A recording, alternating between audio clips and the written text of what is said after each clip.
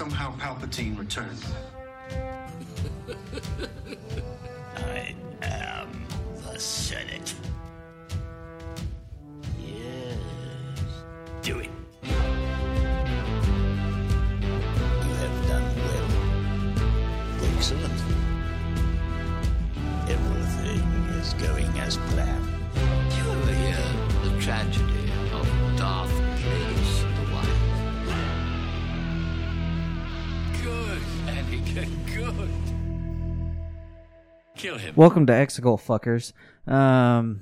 Jesus Christ. We start this off with Cards Against Star Wars, like always. Well, this is episode 1. No, it's not episode 1. This is 2. Just kidding.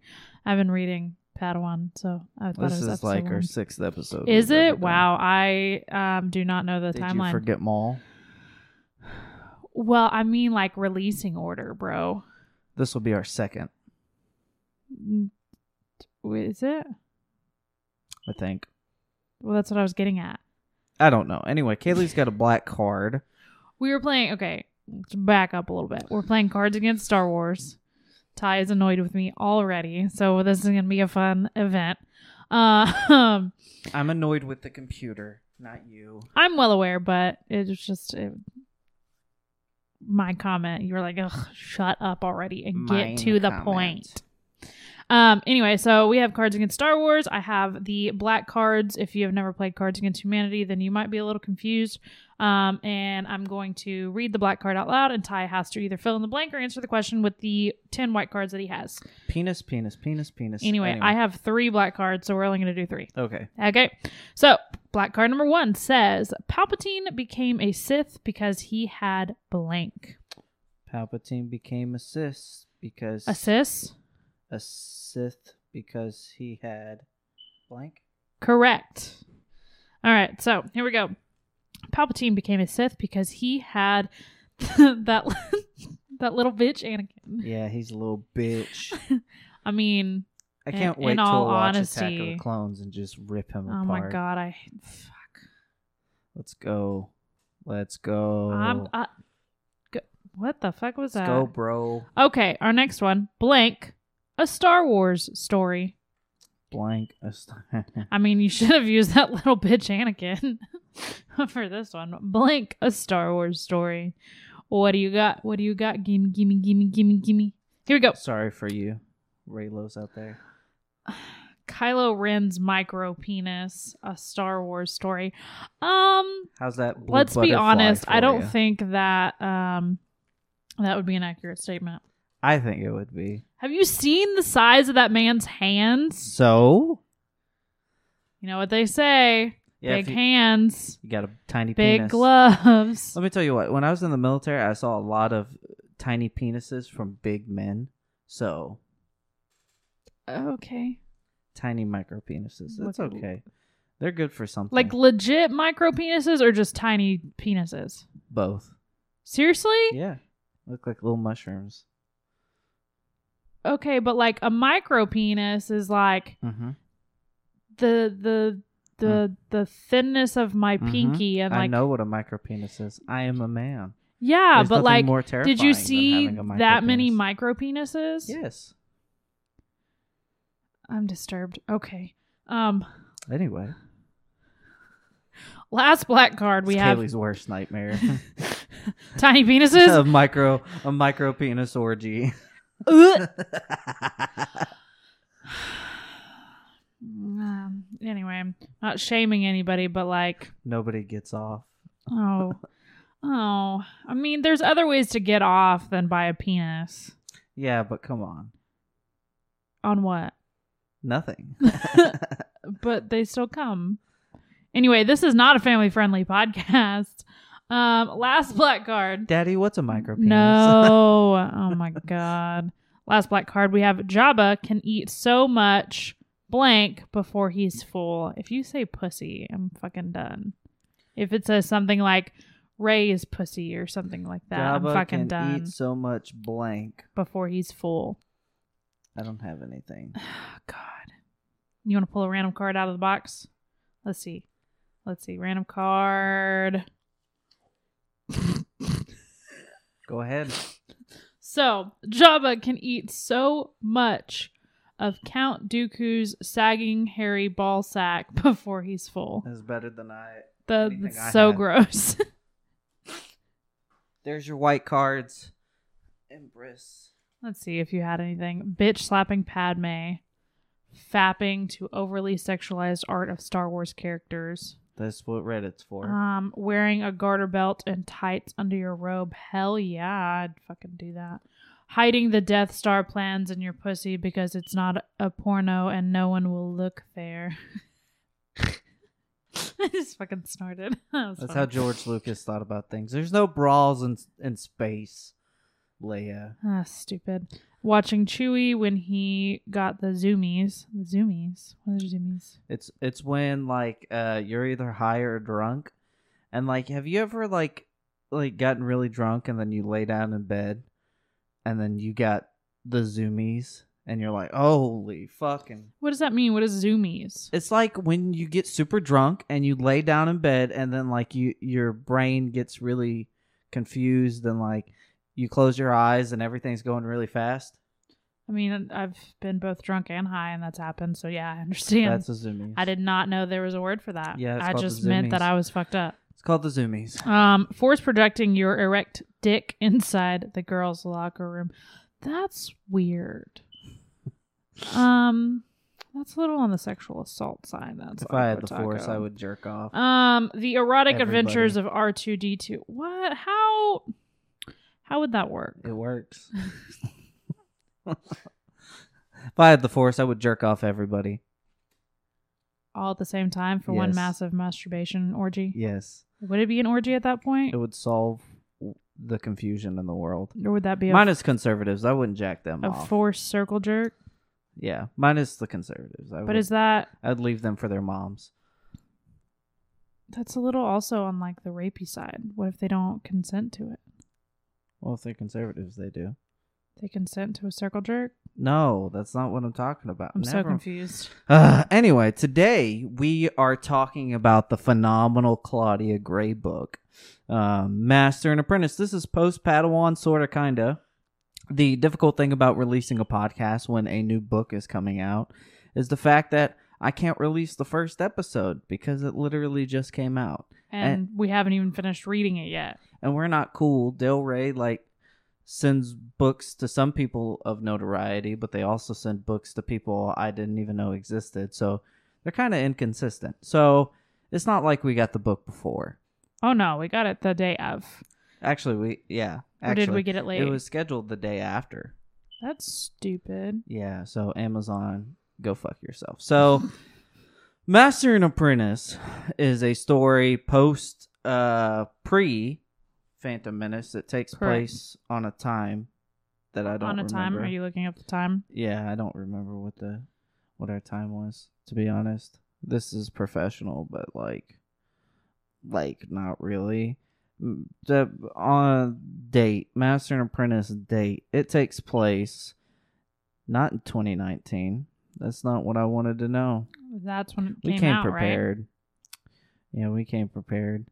I don't see anything, Kaylee. Let me know. right? Okay, anyway, do you want the synopsis? No. Oh, okay.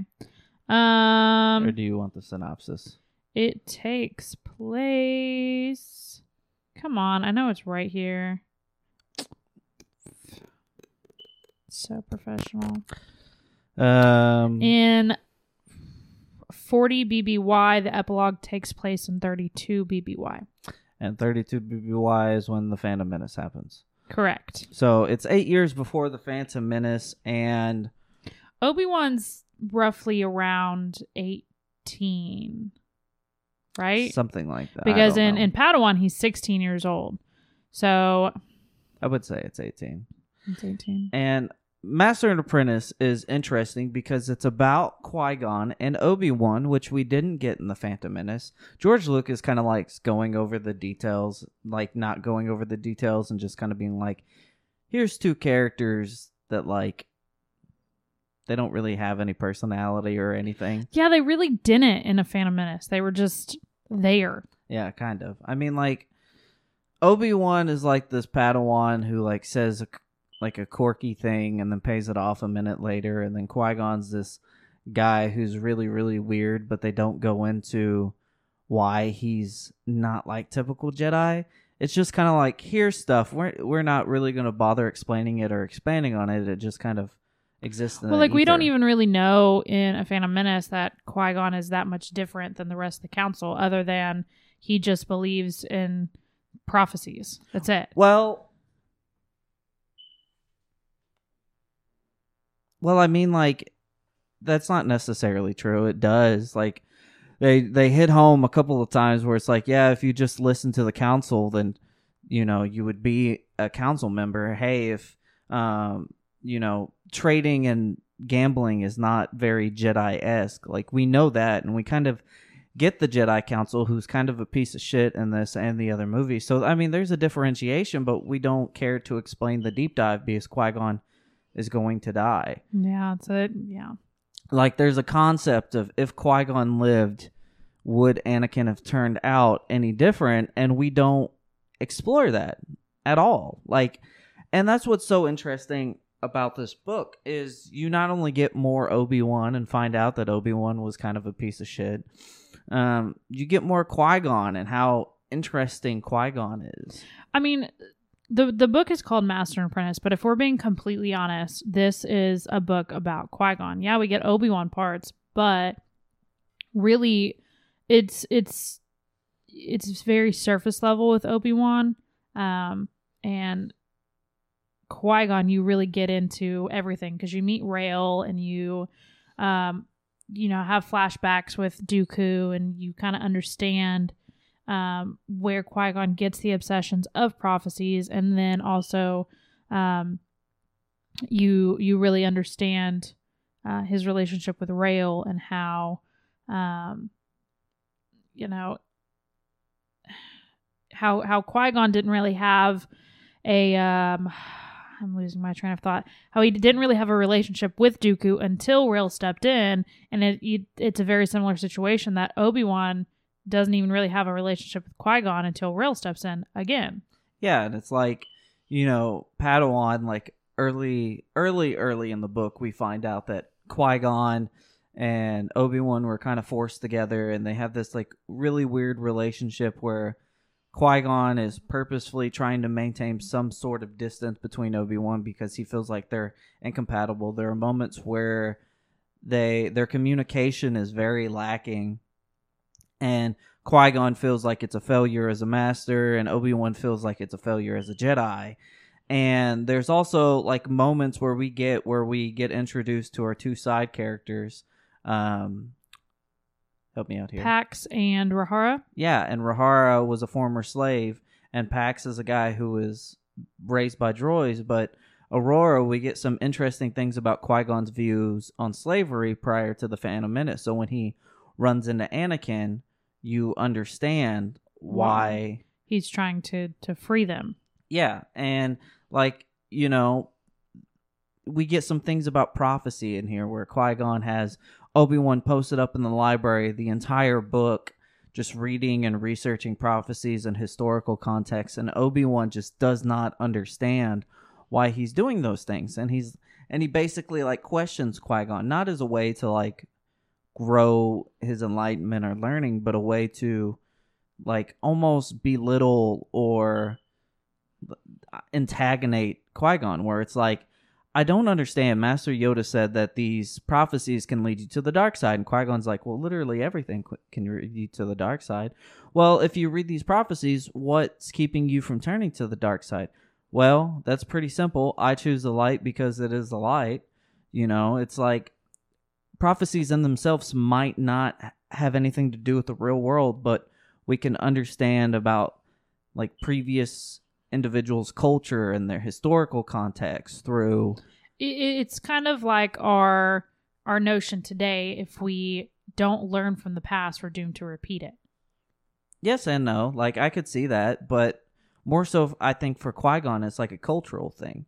And I also think Qui-Gon really kind of believes in the prophecies, but in a way, he's ashamed to admit it. Like, well, and I mean, you have to think, you know, who showed him all of the prophecies?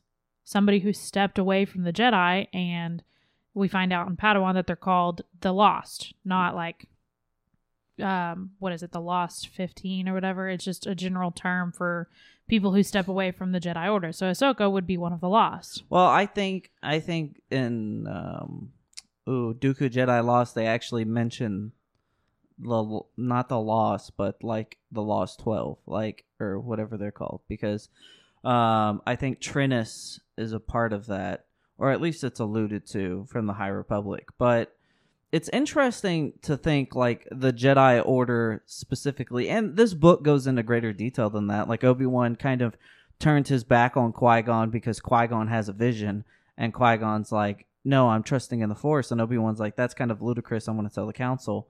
And like how your interpretation of a prophecy or your interpretation of the Force might cause the like result to be different. Like, for example, Anakin had a vision of Padme dying, but instead of like letting the Force show him something, he tried to control it, and through his hands Padme died. It's different here where Qui-Gon's like, I've seen a vision, I'm going to allow it to guide me. Okay, this is supposed to happen. Oh, this didn't happen. This is different. So it's almost like, you know, like there's an argument to be made that the prophecy of the Chosen One like is completely different from their interpretation. A prophecy misread could have been. So there's a lot of things in this book that are really, really interesting when it comes to stuff like that. I didn't know if you had a thought. You were just staring off into the distance. you had a really long monologue, and so I was like, are you gonna segue into another thing, or? No, I'm just putting my general thoughts on this book. Like, I don't know how you want to do this. This is our first book. It is. I know, it's weird. I know, because we're so used to doing. This is what happens in this chapter. Yeah, and I mean, we've read this book a handful of times. Well, I have. I think Kayla's read it a couple of times. Yeah, but a couple. There's some really cool stuff in here. Oh my god! What? That's so weird. Like, yeah, there's cool things. Here you go. I mean, I don't know. Like talk about Qui-Gon. Like, what is the most interesting part of this book for you? About how like Qui-Gon doesn't view sex as attachment, so he's okay. Oh with my it. god, I love that though, because it's so strange, the difference between Qui-Gon and Obi-Wan. And you know, like you said earlier, we come to find out in Padawan that they're forced together. And basically it's like y'all are complete opposites. We're trying to get both of y'all to move inwards from your opposite direction. So like Qui-Gon would be someone far left. Obi-Wan, not like literal, like we're talking like conservative liberals, but Obi-Wan is technically he is very liberal in his views, technically. He's very traditional. Obi-Wan. Did I say Obi-Wan? I meant Qui-Gon. Qui-Gon's very far left, so he's very lackadaisical about the rules that the Jedi have put forth.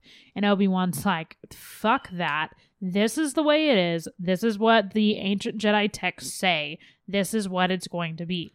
Granted, it's not really the ancient Jedi text because, you know, you can translate it to, you know, our reality is the Bible. This is what it says. It's the way it's supposed to be. Da da da da da da da. But what is the Bible?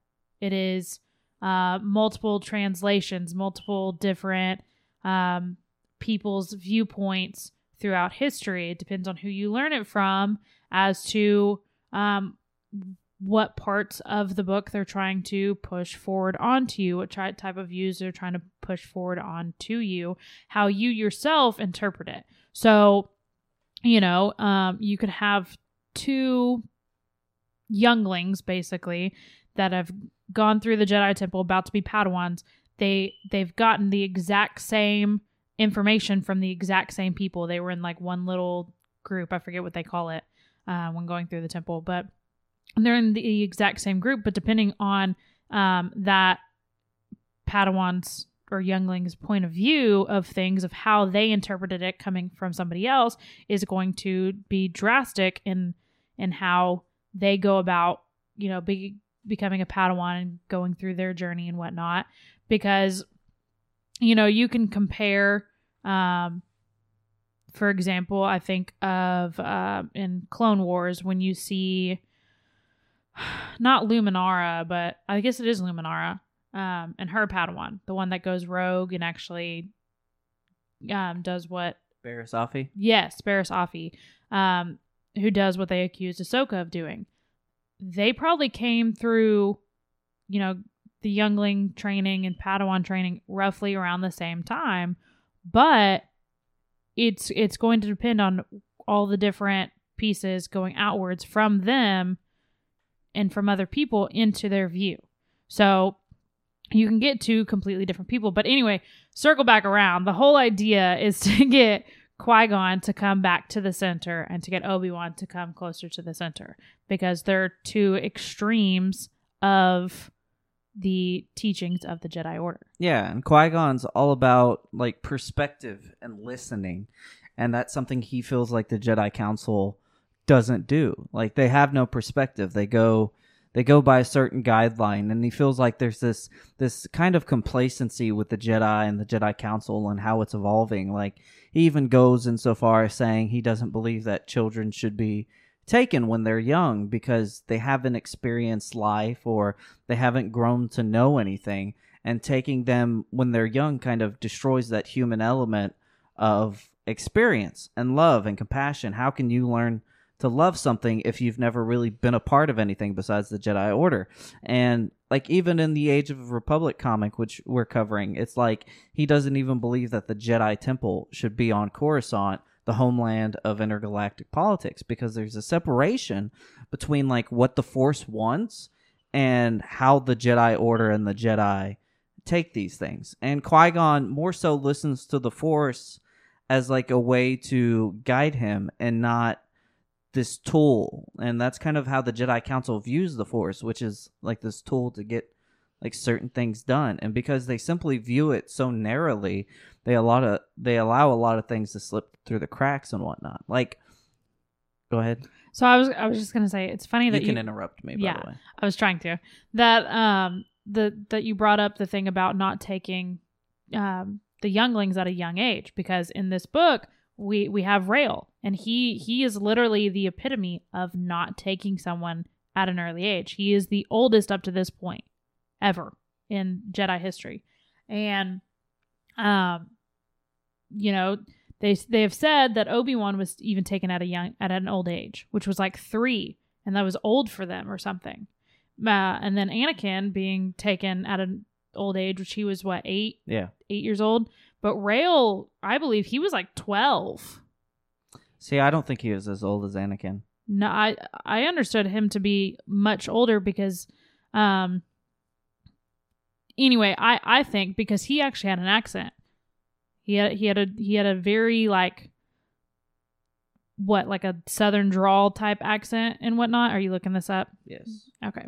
But it's my understanding that Rael was taken at a much older age than most younglings, Padawans, whatever you want to call them, because he never let go of the traditions of his culture. But, if I need you to double check me. What are you talking about? Like the age-wise. Because I'm trying, keep talking. I know. Yeah, let me just listen to myself talk. But, with Anakin, he's taken at 8 years old. Is he even able to understand culture? Do they even have culture on Tatooine compared to other places? I don't know. Yeah, I can't find it. So I'm going to say no, that he wasn't 12. I swore he was 12. You can Google it if you want. Fine. But I think Rael Averross is an interesting Jedi because he's ultimately what the Jedi don't want to be, and like his master was Dooku. He's a mentor of Qui-Gon, but yet he let his own Padawan die through a tragedy, and he kind of has this growing attachment, which he attaches to the Queen he's currently defending. And because he has this attachment with the Queen, he doesn't see the things that, for example, the reader would see or everybody else would see, which is her schemes to kind of become Queen. I found it, and I was Okay. wrong. He was 5. Yeah, I told you. I Anakin's the swore oldest. he was so much older, but No. it must just be that like, there's not really honestly, there's really not a culture on Tatooine, and I guess if you're a slave, even if there is a culture, do you partake in that culture? What do you mean? Like, so in this book, they talk a lot about how Rael is the way he is because he came into the Jedi Order so late in life, because he still held on to his attachments back home in the culture of his home. You know, Anakin's even older. He's 8 years old. He doesn't bring with him any culture. The only thing he brings with him is the attachment of his mother. Now, my question is, if you're a slave, do you hold on to the culture of that planet or of that society you're in? Well, I think it changes your perspective, because when Anakin goes from a slave to the Jedi Order, he kind of views the Jedi Order as a bit of like servitude, like a form of slavery. Like it's emotional slavery. It's abuse to him, and like a manner of speaking. Like in Attack of the Clones, we get a lot of that, and in Revenge of the Sith, when he finally does turn, we kind of get his feelings on the Jedi Order. Even more so in the Clone Wars, like he's willing to go farther than the Jedi are to complete the task because he feels like there isn't a defeat. And I think like him being trapped in that bondage and him being able to like go to war or go out on missions with Padme or like do these bizarre things is kind of like when he takes it too far, because he's in that kind of bondage. So like if there is a culture that he took from Tatooine to the Jedi Order, it's probably the fact that he never left as a slave in a way. And that's something I feel like Qui-Gon would agree with. Like he even mentions in this book that if we stay attached to the text, then we no longer like continue to learn from it. It just becomes shackles. I mean, I guess we really see that with Rahara in this. Like, she's only technically out of slavery like a year, maybe 2, Yeah. I think, at this point. And so she is still heavily attached to, do you call it, is it pronounced Zerka? Or Yeah, the Zerka core. Zerka core. So she is still heavily attached to the fact that she was a slave. This is what is defining her. And even in the book, she gets captured by him again, and they're like, "Oh no, you're a runaway. You're still a slave." And she's like, "The fuck I am." Yeah, taking it even further, Pax is a guy who's raised by a droid. He is enslaved in the way he was raised, and then there's not going to be any changing for him, because with droids, anyway, they're very much by the book. This is the way it is. This. It's very routine. It's very expected outcomes of everything. You know what's going to happen because this is the way it is. And for Pax, he really doesn't change at all. Like he is definitely a slave to the mentality of his raising. And to take it a bit further, there's like a bit of Obi-Wan who kind of feels like that as well, where he doesn't really evolve until the Clone Wars happen and he's around Anakin, which if Anakin reminds him of anybody, it's Qui-Gon. And it's not until it's too late that Obi-Wan eventually evolves out of his shackles as well. So it's like this idea of like personal and like ideological prisons that the Jedi Order, for better or worse, have created and populated. And it's not necessary. I mean, it is their fault because it's bureaucratic, but it's like straight up hypocrisy that, you know, they're anti-Sith, but they can't have a reflection on themselves on like what's going on. Like they even offer Qui-Gon a Jedi Council spot because they felt like they were too narrow-minded.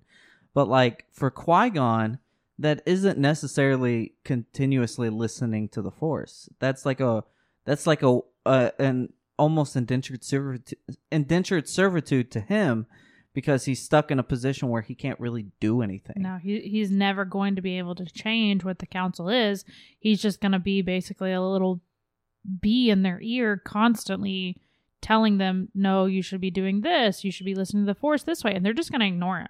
They're just gonna swat him away. Yeah, and it even goes so far as like Yoda fucking hates Qui-Gon. Hates his guts. And it's so weird because he is the master of his master. Yeah. And I think that's like a burden on Yoda a little bit though. Like it's almost like, oh, you're just like your master was, Like, how did I create this? Kind of, in a way. It's like Yoda feels like Qui-Gon's always a step away from becoming Dooku. But it's weird though, because if you think back, so honestly, all right, let's take it from Ahsoka, okay? Originally, her master didn't want a Padawan, right? If you think about the Clone Wars movie. Yeah. Okay? Anakin, all right, which was her master, Obi-Wan really didn't want to take over as his master. No. But he promised. But hang on, okay? Qui-Gon did not want to take Obi-Wan on as a master. Okay? Dooku and Qui-Gon, they were put together. Dooku didn't want a Padawan. Okay? Then go another step further than that. Only reason Yoda took on Dooku as a Padawan was because nobody else wanted Dooku. Do you see how like fucked up all of that becomes though? Yeah, and it's also like Yoda took on Count Dooku not necessarily as like nobody else wanted to, but almost as like a challenge. Like in Dooku Jedi Lost, like he shows up every single day and Yoda's by the tree and he just keeps talking and talking and talking, and Yoda's just meditating. Like there's nowhere on the council where it's like, or in the Jedi Order where it's like, okay, you're talking. And Dooku was a little bit of like an overzealous piece of shit at that age. But at the same time, there's no talking about anything. It's always, hey, you need to shut up and listen. But you can't listen, in my mind, you cannot listen if you haven't resolved your words yet. So like, in a way, the Jedi Order skips past the first step. And he's like, you need to listen to everybody around you because it's about everybody else. But you're not solving your shit. So for like Dooku, he passes on his baggage to Qui-Gon. Qui-Gon passes on his baggage to Obi-Wan. And Obi-Wan is like, he doesn't really have that much baggage. But if he does have a baggage, it's the idea that he's not the right guy for Anakin. So he always feels like he needs to put him in his place rather than let him free a little bit and talk to him. Like there's always this distance apart from them, and they only become like brothers in a way because of war and because they have to have each other's back. It's almost it's out of necessity almost. And that's kind of how like the whole Jedi Order kind of like expands in the prequel trilogy. It's not because like, I'm not going to say not because they care, but they don't have the foresight and everything's out of necessity.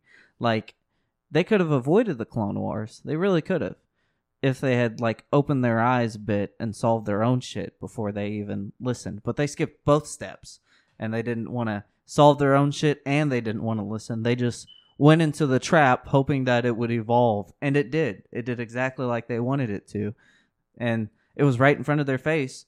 But it's like Mace Windu says, our ability to use the Force has diminished. It's like, well, yeah, because you haven't been listening to it for a long time. And that's kind of where, like, in the Phantom Menace, Maul versus Obi-Wan versus Qui-Gon, where it's like Duel of the Fates, where it's like the duel for Anakin's fate. Like, if Qui-Gon survives, will he be able to, like, raise Anakin? If he dies, can Obi-Wan step up to the plate? Does he really want to step up to the plate? Or is it just a last, like, farewell omen to, like, his master? It's all out of necessity, and it's shit. Let's change subjects a little bit. We're really getting deep in here. Let's talk about the plot for a second, okay? So we meet once we get to what's the planet's name? Pajal.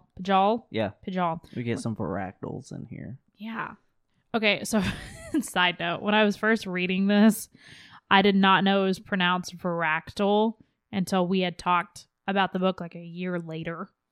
I was like pronouncing it like Vericidal or something Oh, in I my think we head. were watching Revenge of the Sith, and I was like, "Look, Kaylee, it's a Varactyl." And Yeah. you were like, what? I was like, that's how you fucking pronounce that? That's some bullshit. I was pronouncing it Vericidal. And I didn't even like put two and two together. You're like, it's literally in Master and Apprentice. I was like, what? That's Yeah. what it's called? They raced with those things. Okay, so anyway, we get on Pajal. Pajal. Anyway, one of a Pijal. I am. It's Pajal. It's It's Pajal. fine. Pajal. You're fine. Okay. And we meet Fanry. And this is not this character did not do what I thought she would do. I thought she was just a helpless little shit. Actually, when I started rereading the book, I saw a lot to where like it doesn't make any sense. Like from the very beginning, she was plotting doing this in small little things, like the fact that basically a circus was doing terrorist acts. Like that in my mind, I was like, that's only something a child could invent.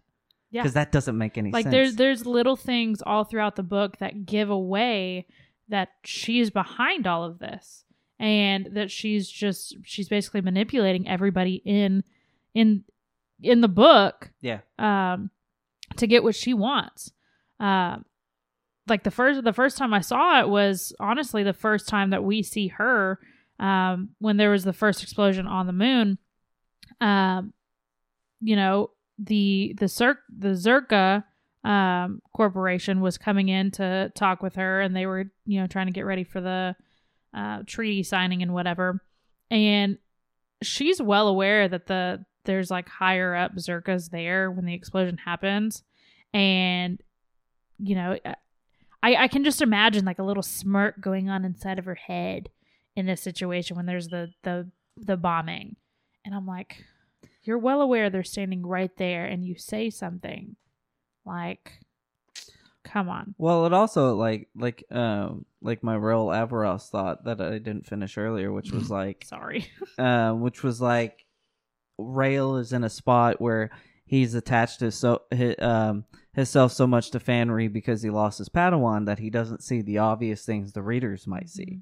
So it's like rereading this book, like it's so obvious. But it's the first time through. It's not though. No, we're not in Rail's spot. We're definitely in Rail's spot, and we are so blindsided that it's a little girl. It's a little girl who grew up in royalty, and that's all she's ever known. And we are so blindsided by what we see on the outside that we don't actually see the little hints that she puts forth throughout the entire story. And Qui-Gon only, like, they eventually unfoil the plot because he's listening to the Force. That is legitimately the way, because they don't really have any evidence of anything. Like, they try to do an assassination attempt that obviously didn't exist. They tried to do all these things, and they didn't have any evidence to mount up to anything. But it wasn't until Qui-Gon got a vision that he was like, holy shit, we've got it. Now we just have to let this thing unfurl. And that's kind of when Obi-Wan, growing sick and tired of his games, is kind of like, no, we're not going to do this. I'm going to call the council. But it's like super interesting how their relationship evolves, like from Coruscant over to Pajal, where it's like Qui-Gon won't even teach him a different saber technique, and he would know why if he just opened up and listened. Well, and you know, so far with reading Padawan, weeding. Let's not get into speech impediments. So far with reading Padawan, it's Obi-Wan has the same problem that the council does. It's the failure to listen. Who said that? Padme said that. Yep. Yeah. But he has the failure to listen, and Obi-Wan's failure to listen is to the Force. In Padawan, he really struggles with meditating and connecting with the Force through meditation. And if we're being completely honest, how often do we really see Obi-Wan in his lifespan legitimately sit down and meditate and listen to the Force? It's not until after everything happens. Honestly, I don't remember it until really the Obi-Wan Well, yeah, show, but he doesn't ever sit down and physically meditate. No, but he does find himself. And I think that's interesting. Like finding himself within the Force, you mean? Yeah, because that's the only way he was able to see Qui-Gon. I don't think that, like, even Yoda, to an extent, post Order 66, where it's like, and we see this best with Cal Kestis. And Cal Kestis is actually the best example because he's able to, like, sit down and look around the things that he go to. He actually is able to confront his fears. But we don't really see that, and that's from a Padawan. We don't really see it from the Jedi Council, per se. You know? Not even from Obi-Wan. Mm-mm. I mean, we do see Yoda a lot in Clone Wars actually physically meditate. So that's what I'm getting at. The only Jedi that I ever really see physically meditate until Ahsoka and Luke Skywalker is Yoda, and we see Qui-Gon meditate. But I never really understand what Yoda is meditating and what he's understanding through the meditation and listening to the Force. But with Qui-Gon, because we don't really have a perspective, there's no deliberation on Yoda's part. Like, after every crisis or thing happens, it's always, must meditate on this. And it's like, okay, well, there's a time for meditation and there's a time for evaluating yourself. You know, with Qui-Gon, we quite literally see when he, like, touches the grass and he gets close to the earth, he starts, you see his meditation format, really, and how he's connecting to the Force. You also see that with Avar Kriss in the High Republic, of how she sees things as a song, and she's actually truly connecting to the Force. I never see that with Obi-Wan. I never see that with Yoda. Never see that with Anakin. Well, again, I feel like there's a differentiation we have to draw. We have to be careful between now until the Rise of Skywalker, where it's like, there's a difference between the Force and the living Force. Like, you know, I mentioned earlier that the Jedi Council views the Force as like a tool, and Qui-Gon views it as literally a guide. So when he's connecting to the Force, he's acting as if the Force is a living object, where he's communicating with it, he's understanding it, he's empathetic with it.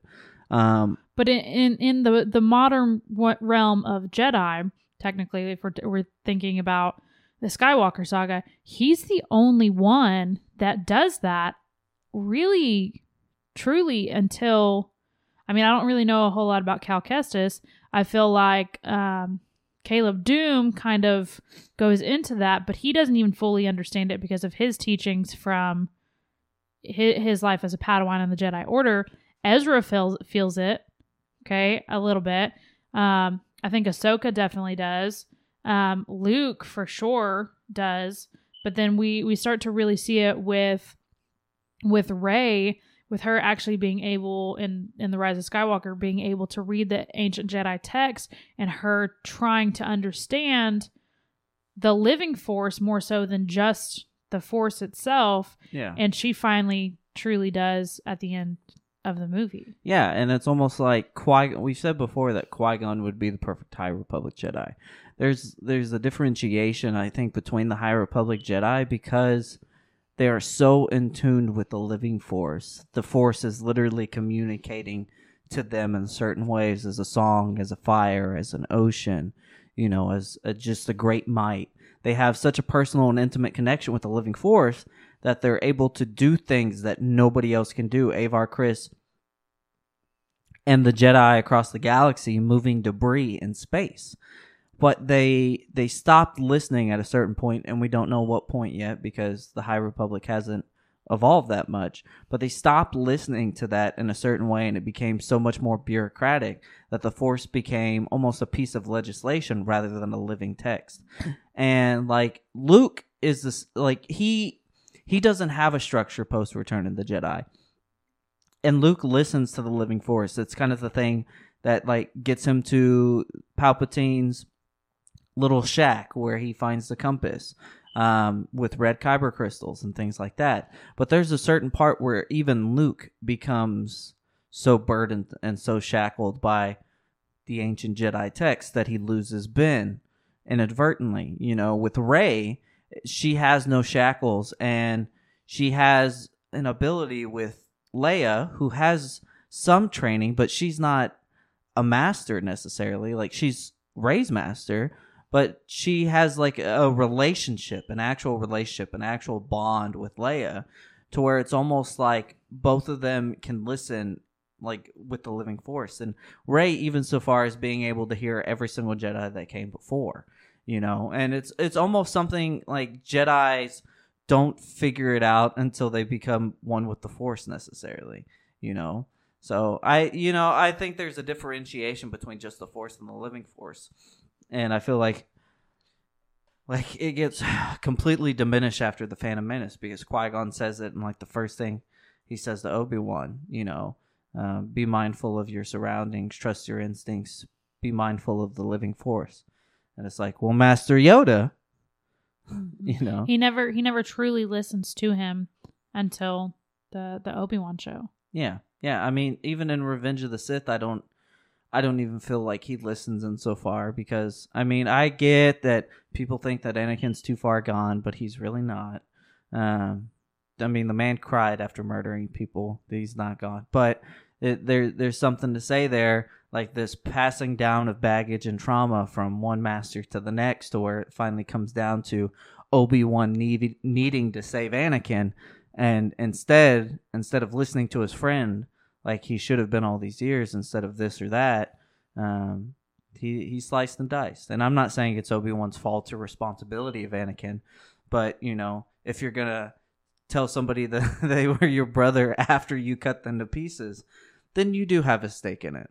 And I think, like, ultimately that's every single master that came before his fault as well. Qui-Gon, not necessarily so much, because his life was ended. Like, he never got a finality. His finality was that Anakin needed to be trained. Mm-hmm. And that was it. So a prophecy misread could have been. Dun dun dun. Thanks, Yoda. Yeah, I don't know. I love this book. This is it ties in a large portion of uncertainty that we had before a Phantom Menace. And this makes me love Phantom Menace. Like, because I hated it before. I really did. And then I read this book, and it made it make so much more sense. And it's not even that it made the Phantom Menace make more sense to me. It was like, because I always approach this as like a character study. What does it do for the characters? And like, for me, the Phantom Menace doesn't really have characters. And it's not really until this book that I really feel like Qui-Gon, like it's not until this book that I feel like the Duel of Fates makes sense and has stakes. Really. Mm-hmm. Because you kind of get those characters fleshed out even more. So I love this book. I always, like, it's always in my top 3 or top 5. I always go in and out. I don't know. But Claudia Gray's great, I mean, this is definitely one of my more favorite books of hers. She did a couple in the High Republic. I've only read one of them, but this one, for her wise, definitely takes the cake. Yeah, this and Bloodline. I haven't gotten there yet. Oh, it's so great. It's so great. But we will eventually get there. Kaylee, you got any more thoughts on this? No, I mean, it's a phenomenal book. If you have not read this yet, we didn't really go a whole lot into the plot and the synopsis and what happens, because like you said, it's more so a character study. It helps out a Phantom Menace tremendously. I would definitely recommend reading this book if you have not yet.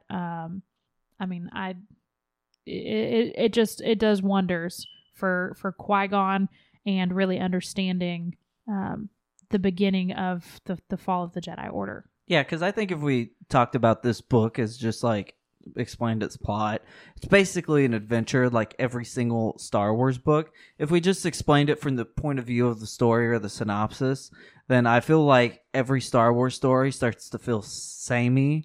It's very, very, very. Because even the movies in some aspects feel very like they parallel each other and they're very samey. Like The Mandalorian kind of parallels Dave Filoni's The Clone Wars, Bad Batch, parallels all that. Mm-hmm. So if you don't look at it from a character perspective, I feel like you're missing out on the entire point. So, like when we get to Queen's Peril and Queen's Shadow and stuff like that, we're not going to be talking about the story and so far as much, just like what we learned in the characters and themselves and like how the characters have grown in our eyes. Well, I guess we got nothing to say about this. You can follow us at WTE Pod. This is a Repeater Studios podcast. We also do Marvel and DC. You can follow those both at their respective names, DCEU on repeat and MCU on repeat. We also have a Patreon that'll be hyperlinked in the description below. If you want to interact with us, we have an entire thread on the movies that we're doing on our road to Phantom Menace. If you've read them, if you haven't read them, just give your thoughts on it. We kind of want the Phantom Menace to be like this big celebration, this big special. So if you love the Phantom Menace, go ahead and, well, give us your love. thoughts. Yeah, I guess so. You can personally follow me on Twitter at blindflimflam. And you can follow me at Steelbook Daddy. Are you back to Steelbook Daddy? I've been at Steelbook Daddy. Oh, it's just your other name you keep changing? Ah. It should be like some dude with some podcast. Is that what it is right now? Yeah. You weirdo. Yeah.